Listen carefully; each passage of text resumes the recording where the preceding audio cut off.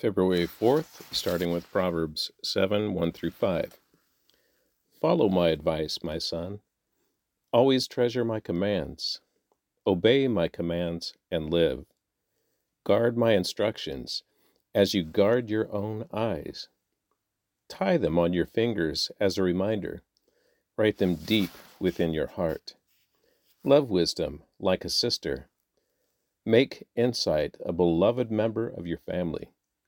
Let them protect you from an affair with an immoral woman, from listening to the flattery of a promiscuous woman. Now, Psalm 28, verses 1 through 9, a psalm of David. I pray to you, O Lord, my rock. Do not turn a deaf ear to me. For if you are silent, I might as well give up and die. Listen to my prayer for mercy, as I cry out to you for help, as I lift my hands toward your holy sanctuary. Do not drag me away with the wicked, with those who do evil, those who speak friendly words to their neighbors while planning evil in their hearts. Give them the punishment they so richly deserve. Measure it out in proportion to their wickedness. Pay them back for all their evil deeds. Give them a taste of what they have done to others. They care nothing for what the Lord has done or for what his hands have made. So he will tear them down, and they will never be rebuilt. Praise the Lord, for he has heard my cry for mercy. The Lord is my strength and shield. I trust him with all my heart, for he helps me, and my heart is filled with joy. I burst out in songs of thanksgiving. The Lord gives his people strength.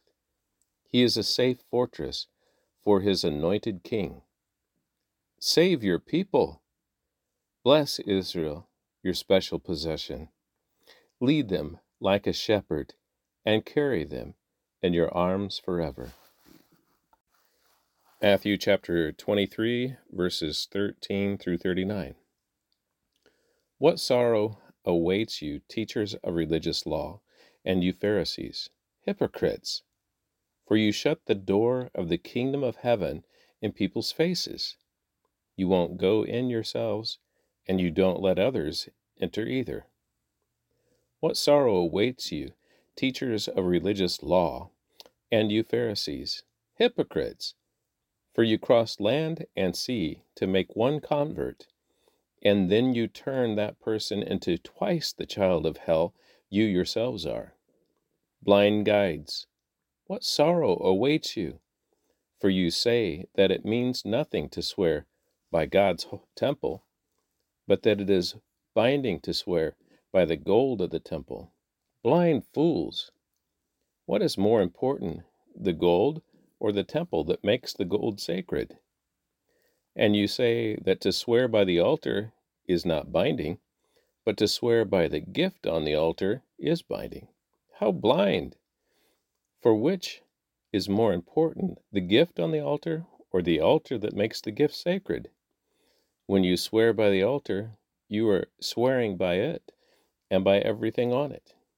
And when you swear by the temple, you are swearing by it and by God who lives in it. And when you swear by heaven, you are swearing by the throne of God and by God who sits on the throne. What sorrow awaits you, teachers of religious law, and you Pharisees, hypocrites! For you are careful to tithe even the tiniest income from your herb gardens, but you ignore the more important aspects of the law: justice, mercy, and faith. You should tithe, yes, but do not neglect the more important things. Blind guides! You strain the water so you won't accidentally swallow a gnat, but you swallow a camel. What sorrow awaits you, teachers of religious law, and you Pharisees, hypocrites!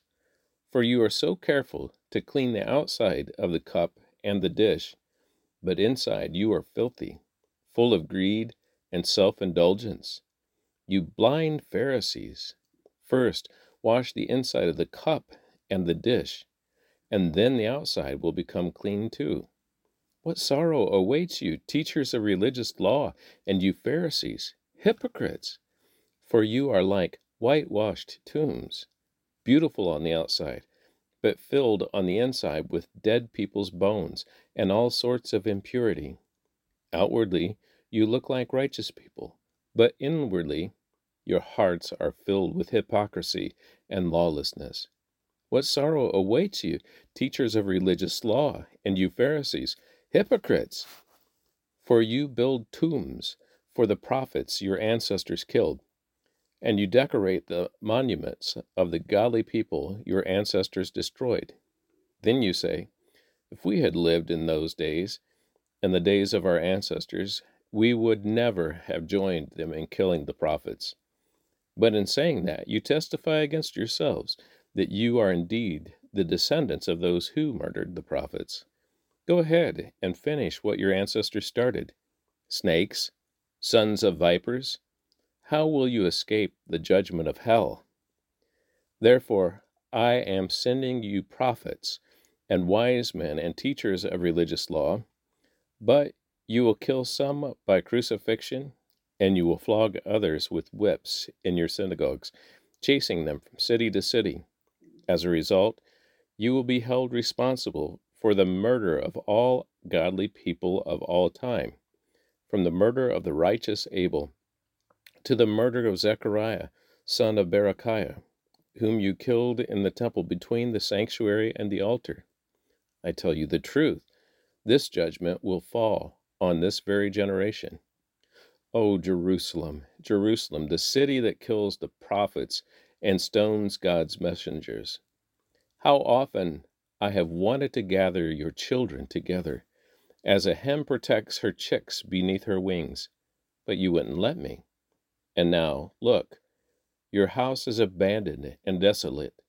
For I tell you this, you will never see me again until you say, blessings on the one who comes in the name of the Lord. Now, Exodus chapter 19, verse 16 through chapter 21, verse 21. On the morning of the third day, thunder roared and lightning flashed, and a dense cloud came down on the mountain. There was a long, loud blast from a ram's horn, and all the people trembled. Moses led them out from the camp to meet with God, and they stood at the foot of the mountain. All of Mount Sinai was covered with smoke because the Lord had descended on it in the form of fire. The smoke billowed into the sky like smoke from a brick kiln, and the whole mountain shook violently. As the blast of the ram's horn grew louder and louder, Moses spoke, and God thundered his reply. The Lord came down on the top of Mount Sinai and called Moses to the top of the mountain. So Moses climbed the mountain.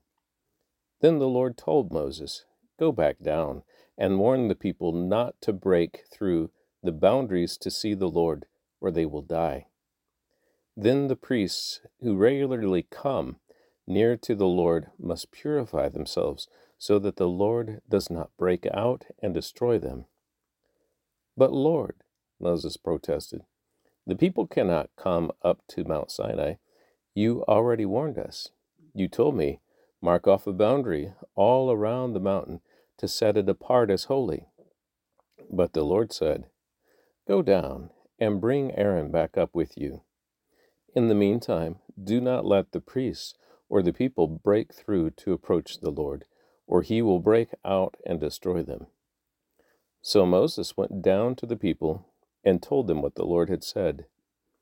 Then God gave the people all these instructions. I am the Lord your God, who rescued you from the land of Egypt, the place of your slavery. You must not have any other God but me. You must not make for yourself an idol of any kind or an image of anything in the heavens or on the earth or in the sea.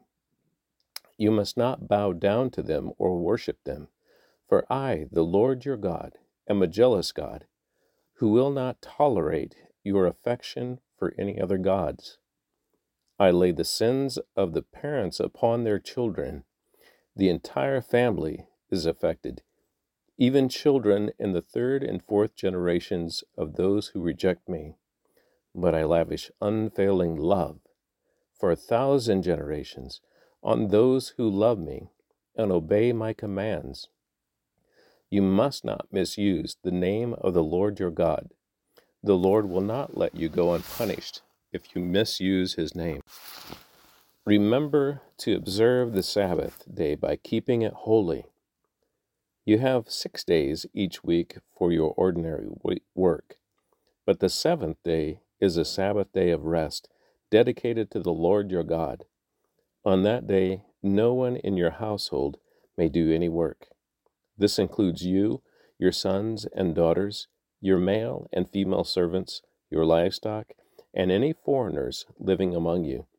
For in 6 days the Lord made the heavens, the earth, the sea, and everything in them.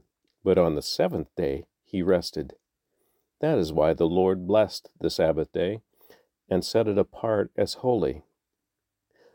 Honor your father and mother. Then you will live a long, full life in the land the Lord your God is giving you. You must not murder. You must not commit adultery. You must not steal. You must not testify falsely against your neighbor. You must not covet your neighbor's house. You must not covet your neighbor's wife, male or female servant, ox or donkey, or anything else that belongs to your neighbor. When the people heard the thunder and the loud blast of the ram's horn, and when they saw the flashes of lightning and the smoke billowing from the mountain, they stood at a distance, trembling with fear. And they said to Moses, "You speak to us, and we will listen. But don't let God speak directly to us, or we will die." "Don't be afraid," Moses answered them, "for God has come in this way to test you, and so that your fear of him will keep you from sinning." As the people stood in the distance, Moses approached the dark cloud where God was. And the Lord said to Moses, "Say this to the people of Israel: You saw for yourselves that I spoke to you from heaven. Remember, you must not make any idols of silver or gold to rival me. Build for me an altar made of earth and offer your sacrifices to me, your burnt offerings and peace offerings, your sheep and goats and your cattle. Build my altar, and wherever I cause my name to be remembered, and I will come to you and bless you. If you use stones to build my altar, use only natural, uncut stones. Do not shape the stones with a tool, for you would make the altar unfit for holy use. And do not approach my altar by going up steps. If you do, someone might look up under your clothing and see your nakedness. These are the regulations you must present to Israel. If you buy a Hebrew slave, he may serve for no more than 6 years. Set him free on the 7th year, and he will owe you nothing for his freedom. If he was single, and he became your slave, he shall leave single. But if he was married before he became a slave, then his wife must be freed with him. If his master gave him a wife while he was a slave, and they had sons or daughters, then only the man will be free in the 7th year, but his wife and children will still belong to his master. But the slave may declare, "I love my master, my wife, and my children. I don't want to go free." If he does this, his master must present him before God. Then his master must take him to the door or doorposts and publicly pierce his ear with an awl. After that, the slave will serve his master for life. When a man sells his daughter as a slave, she will not be freed at the end of 6 years as the men are. If she does not satisfy her owner, he must allow her to be bought back again. But he is not allow to sell her to foreigners, since he is the one who broke the contract with her. But if the slave's owner arranges for her to marry his son, he may no longer treat her as a slave, but as a daughter. If a man who has married a slave wife takes another wife for himself, he must not neglect the rights of the first wife to food, clothing, and sexual intimacy. If he fails in any of these three obligations, she may leave as a free woman without making any payment. Anyone who assaults and kills another person must be put to death. But if it was simply an accident permitted by God, I will appoint a place of refuge where the slayer can run for safety. However, if someone deliberately kills another person, then the slayer must be dragged even from my altar and be put to death. Anyone who strikes father or mother must be put to death. Kidnappers must be put to death, whether they are caught in possession of their victims or have already sold them as slaves. Anyone who dishonors father or mother must be put to death. Now, suppose two men quarrel, and one hits the other with a stone or fist, and the injured person does not die, but is confined to bed. If he is later able to walk again outside, even with a crutch, the assailant will not be punished, but must compensate his victim for lost wages and provide for his full recovery. If a man beats his male or female slave with a club, and the slave dies as a result, the owner must be punished. But if the slave recovers within a day or two, then the owner shall not be punished, since the slave is his property. And that concludes the reading of the Word for February the 4th.